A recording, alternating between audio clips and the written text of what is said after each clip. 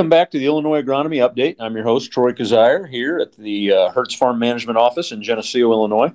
Got another guest with us this week. We're talking with Nathan Klacheski. He is a technical agronomist with Growmark, and there's some other stuff that goes along with that title. So, Dr. Klacheski, thanks for joining us, and I'll kind of let you introduce yourself and give us your title there with Growmark and talk a little bit about your background and what your current role is. Sure, and thanks for having me. So, as you said, I'm a technical agronomist with Growmark, and I'm also the plant disease and entomology specialist for the Growmark system. And so with that title, as a technical agronomist, that means that I have a territory that I cover where I am the point person, the boots on the ground person. If there's an issue, I'm in the field helping out those people with their issues. But as the specialist in entomology and plant pathology, it means that for anybody underneath that Growmark umbrella, any FS member company or Southern States member company, if anyone has an issue with plant disease or insect, kind of provides that expertise and can help guide them with their management decisions, as well as troubleshooting, that sort of thing. So a lot of outreach and education also with these positions. So we're doing a lot of our training of our new crop specialists, agronomists, things like that throughout the season, and making sure everybody's up to date with the most current agronomic practices, and making sure that we're doing things in the best way possible agronomically. So that's really my role with Growmark. And previous to this, I was actually the plant pathologist, extension plant pathologist at the University of Illinois for the previous 4 years. And so been here in the Midwest for a while. I'm from Wisconsin, and glad to be working with Growmark. Glad to be talking with you today. Okay, well, thanks for filling us in on your background there, and again, thank you for taking the time to join us today, Dr. Klacheski. And it's that plant pathology piece that we really wanted to bring in and talk a little bit about today. We're kind of past the time all the fungicides been put on this year, and we're getting ready to start harvest up in northern Illinois. I think the combines are probably rolling in southern Illinois. But kind of wanted to recap a little bit some of the disease issues that we've been seeing and talk a little bit about, what to be thinking going forward here as far as management and planning for the next crop year. So why don't we start off with corn? One of the big things that's been on everybody's mind for the last few years anyway is tar spot. What have you been seeing and hearing with regard to tar spot, and kind of talk about where we're at and what we should be thinking going forward? Yeah, this year tar spot was definitely a big topic, and definitely a problem in several parts of the United States, even as you move up into Ontario. And a lot of that has to do with just the weather we had this year. I really likes it cool and wet, and every time we had those cool temperatures come in with that wet weather, it really primed the pump, and then it just kind of exploded on us. And so, one of the other reasons that we saw so much of it this year, I think at least, and this is my opinion, is that there were a lot of acres lined up for applications, and a lot of those applications had to get pushed back just because there was so much demand and not enough capacity to put them on. And with that came some acres that maybe got on a little too early, and some that got on too late and get a fungicide application at all. And that's been one of the main topics this year with tar spot, has been fungicide use and control. And the other thing we got to keep in mind with tar spot is that's a disease because it's rather sporadic, and when it does show up, the last time we had a big outbreak was 2018. We just don't have a lot of materials in our lineups that are going to actually provide really strong resistance to this disease. So even the best hybrids we have, it's kind of like incremental in terms of the amount of reduction of disease that we're going to get. And so, until we get really good resistant hybrids out there in a disease conducive year like this year, fungicide applications and getting those fungicides on in a timely fashion are really going to be important for. What kind of efficacy have you been seeing from fungicide use? Fungicide on it at the right time, which is just before, just before disease onset really sets in, on that ear leaf and above. I mean, you can get a good 65, 75% control of that disease. But in a situation like this year, I mean, we have to realize we're getting about 3 weeks of control of that disease. And this year, for those that went out early and were in a region that was at high risk for a tar spot, let's just say central Illinois, for example, those fungicides, they run out of gas within 3 weeks. And this year, a lot of those fields, that meant you were still at R4, you were at soft dough, and you still had quite a bit of time left in the season with more cool, wet weather on the way. And so in those cases, when you get on too early, I mean, there were situations where people had to go on with 2 applications this year, of fungicides. And that's, I'd say that's atypical, but it's something we have to keep in mind with these fungicides too, is that they'll protect us. But if you've got a situation where there's a lot of inoculum in the air just due to weather, and surrounding fields have a lot of disease, that there's still plenty of time to see some losses. So, but in general, the products we have work pretty good, but they're not going to provide you season-long control, not with tar spot, at least in a year like this year.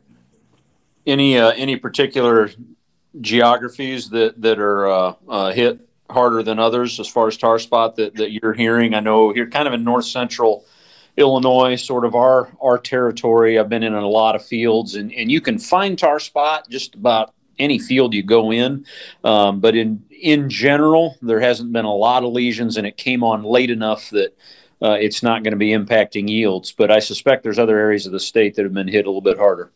Yeah, absolutely. And that's a good point you bring up. This is a disease that produces those black structures on the leaves, and they're easy to see, and they're easy to see when the plants are senesced. And so, if you've got your yields aren't quite there, you might blame it on tar spot, but that's because maybe you can't see the gray leaf spot or the northern on those leaves anymore, and those stroma pop up. But yeah, in general, the areas that are a little, I'd say central Illinois up through kind of that north central part of the state, were hit really hard. There were some just absolutely just smoked fields out near, I want to say Farmer City, Tolono, that area where I've been in a few calls over there. Actually down, if you go southeast towards, I guess would be near Vincennes, Indiana, through that part of Illinois, where you get under pivot irrigation there. There's quite a bit of disease, and that's because that irrigation was really kind of favoring the conditions for disease. And if you're looking regionally, I mean, really southwest part of Wisconsin, southwest part of Wisconsin, northwest part of Indiana, a good chunk of kind of that central South Michigan, and then Ontario has it pretty bad this year as well. And those are at levels where I'd say you're probably going to see some yield loss.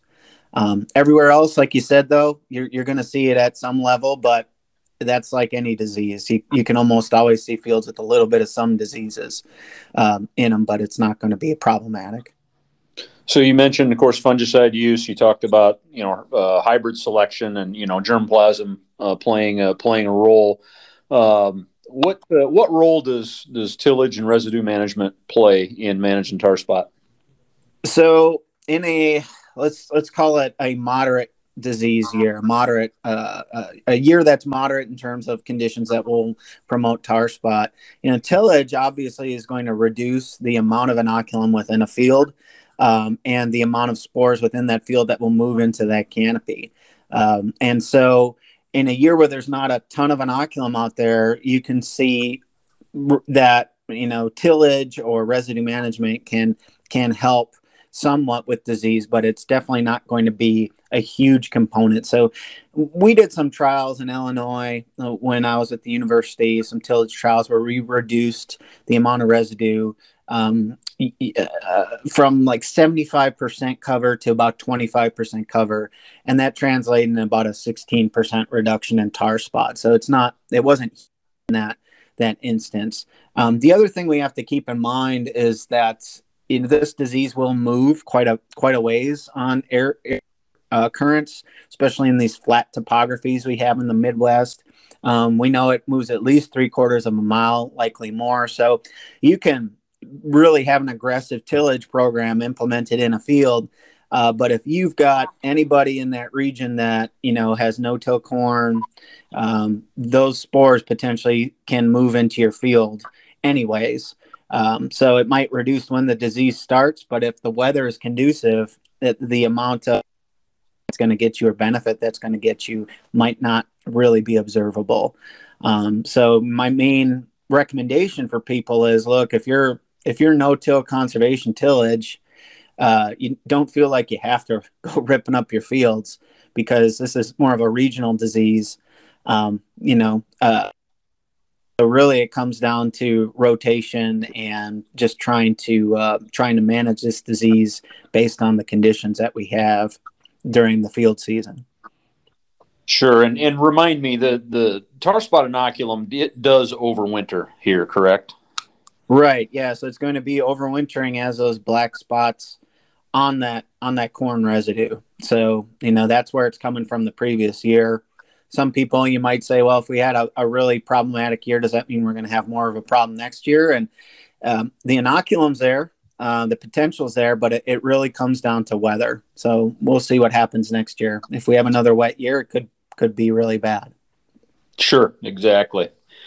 So now we're like I said, getting started with harvest, and obviously as we think about disease issues and how they affect harvest, stalk rots really come into play, and anthracnose and some of those.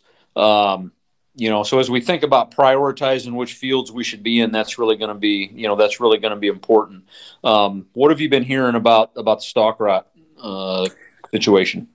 Well, relatively high amounts of I guess I want to call them standability issues. And some of those are due to stalk rots. Some of those are due to corn rootworm issues. And then you just have potential issues where we had a lot of water coming early and we had a lot of nitrogen leaching. And so any of those things can lead to issues with standability in the corn. As we look at our fields, really, it's important to be getting out there right around, R5, black layer around that time, and making sure we're going out and doing some push tests in those fields.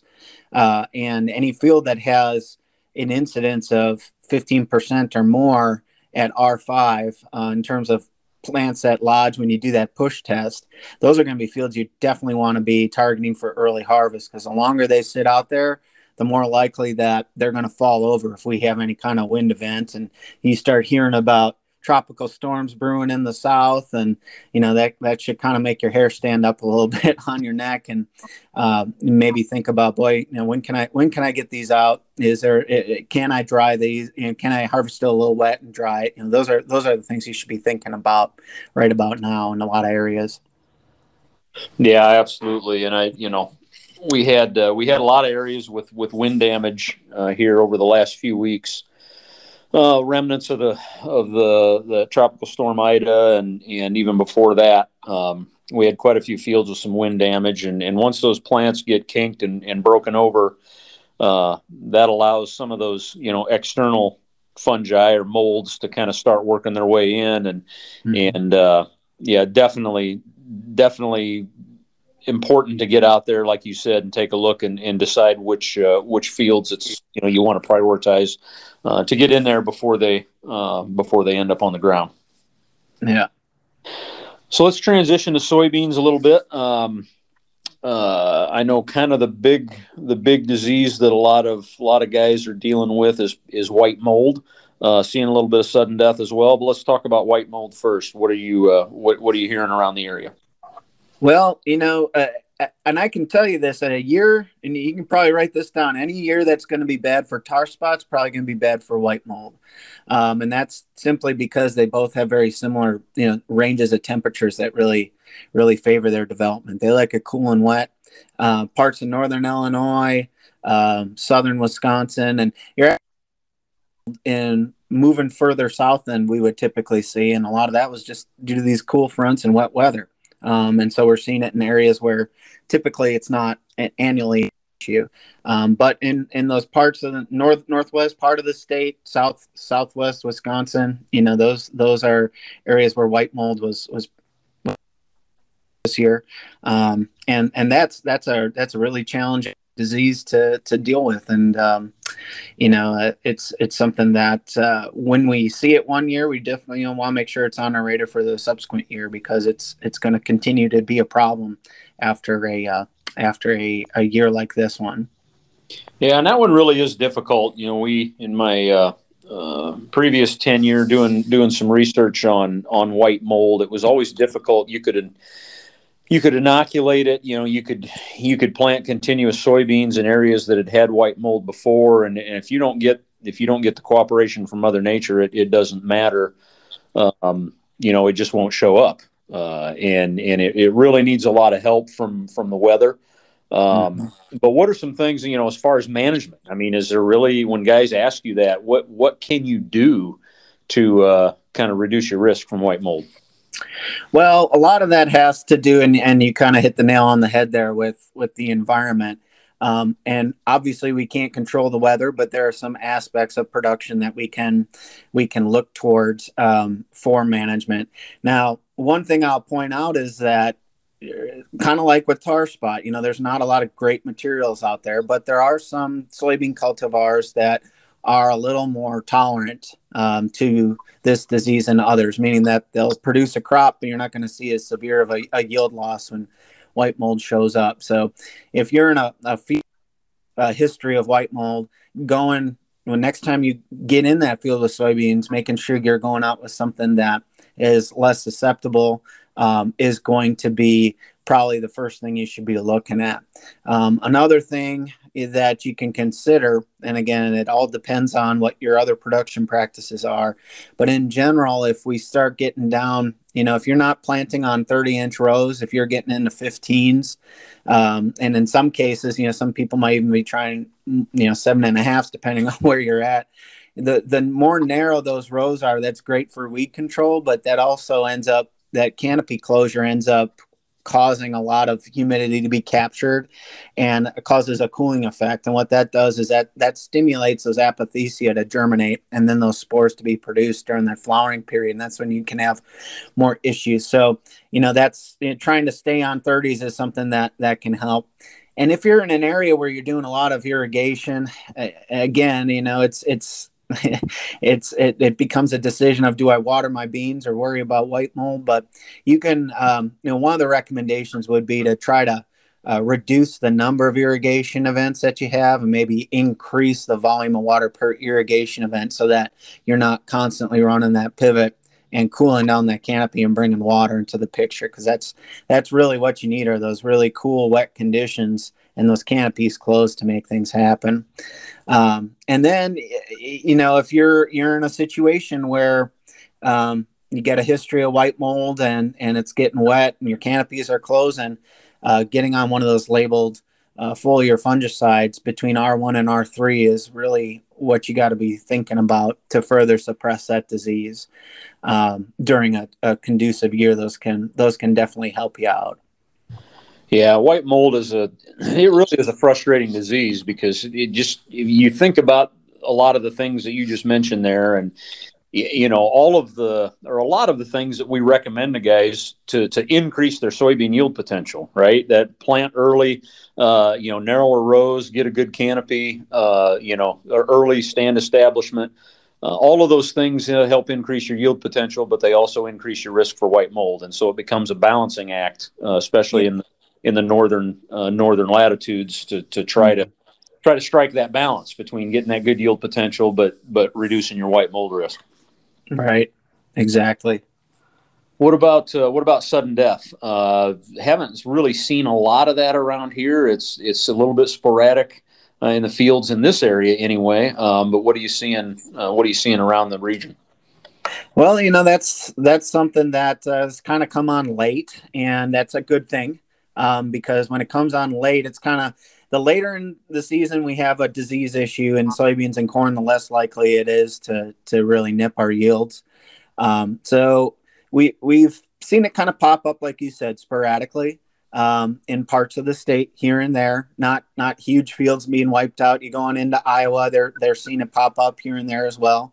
But in general, not. I don't think this is going to be a huge SDS year, which is a good thing. But we started out the season pretty wet, a little bit on the cool side. That really favors the development of this disease. But then, in a lot of areas, you think of Iowa, even parts of Illinois, we were in drought. I mean, it was hot and dry there for a good chunk of time, and that really slows down the development of that disease. And I think that kind of helped us out a lot in terms of pushing on the defoliation stage later on into the season when it's less likely to be an issue. So, but it is out there, like you were saying, and it's something that once it's established, it's there to stay, and then you have to kind of manage it proactively and just kind of let the environment do the rest for you and kind of see what happens at the end of the year.